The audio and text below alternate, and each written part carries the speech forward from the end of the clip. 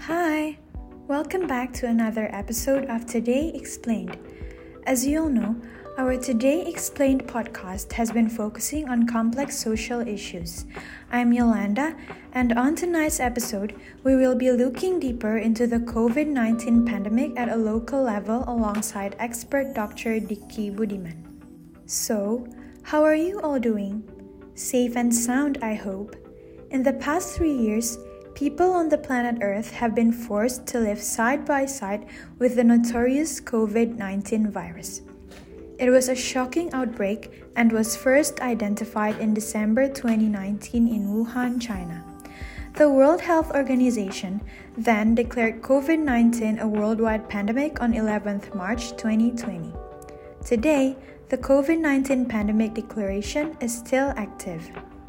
According to Camporesi and Mori, the pandemic has created a context in which multiple urgent, interdependent societal goals simultaneously exist, which generates a fundamental problem of prioritization of one aspect over another. Therefore, COVID-19 falls into the category of a wicked problem. Speaking of which, what are wicked problems? Wicked problem was a term first proposed in 1973 by two Berkeley professors, Horst Riddle and Melvin Weber, to identify the problems that were unable to be resolved by standard technical solutions. As a matter of fact, the Australian government defines a wicked problem as a problem that is highly resistant to resolution.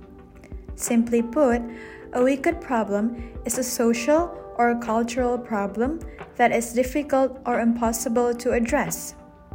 In their book Public Interest Communication, Jane Johnston and Robin Gulliver argue that wicked problems are social, political, environmental, and economic problems that are typically surrounded by disagreement, inadequate or conflicting information, large numbers of stakeholders, and webs of interconnected interests. This goes in line with the United Nations Sustainability Goals. In 2015, the United Nations adopted 17 Sustainable Development Goals intending to bring better change in aspects that are critically important for both the people and the planet.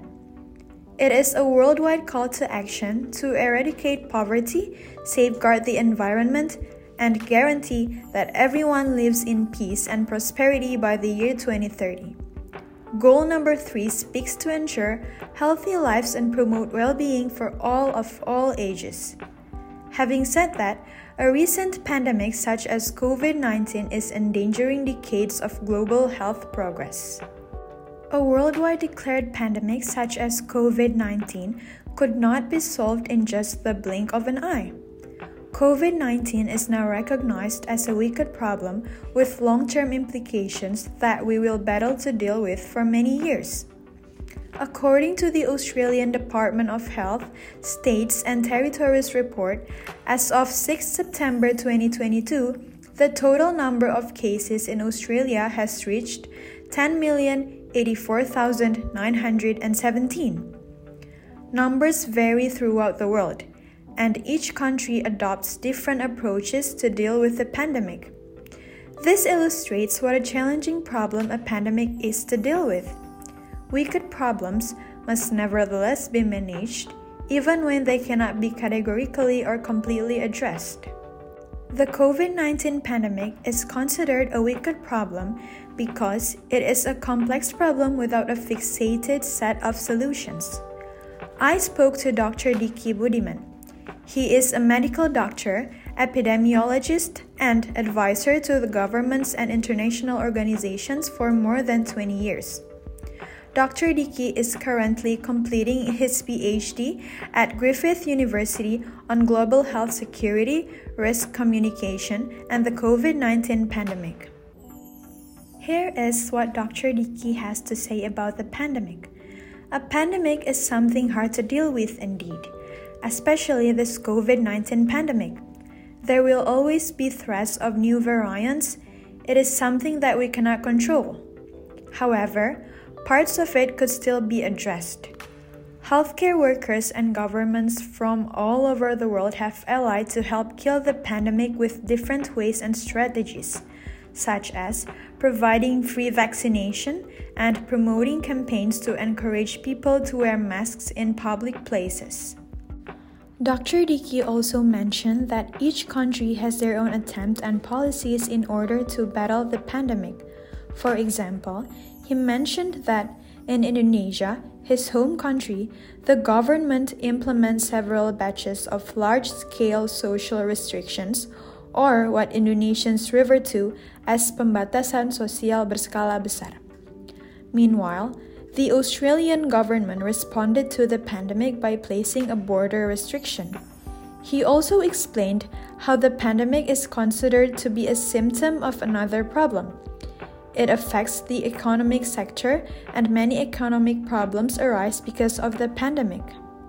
It is now clearly understandable from Dr. Diki's explanation that COVID-19 is definitely wicked. It is a complex problem and it requires a different approach to solve it. There are no right or wrong answers. It cannot be solved with a simple solution, and it tends to be a symptom of another problem. Despite international cooperation and the government's means to provide free vaccination, is vaccination truly accessible to all people in every corner of the world? How about the social and economic differences? Is health inequity no longer a problem to be concerned about? Research from Pilkington, Keystra, and Hill show that there are disparities in access to the COVID-19 vaccination, where within the first year of distribution of vaccines against COVID-19, high-income countries have achieved vaccination rates of 75 until 80%, whilst low-income countries vaccinated under 10%.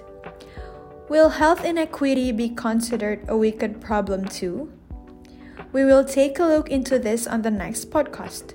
See you in the next episode, and please stay safe.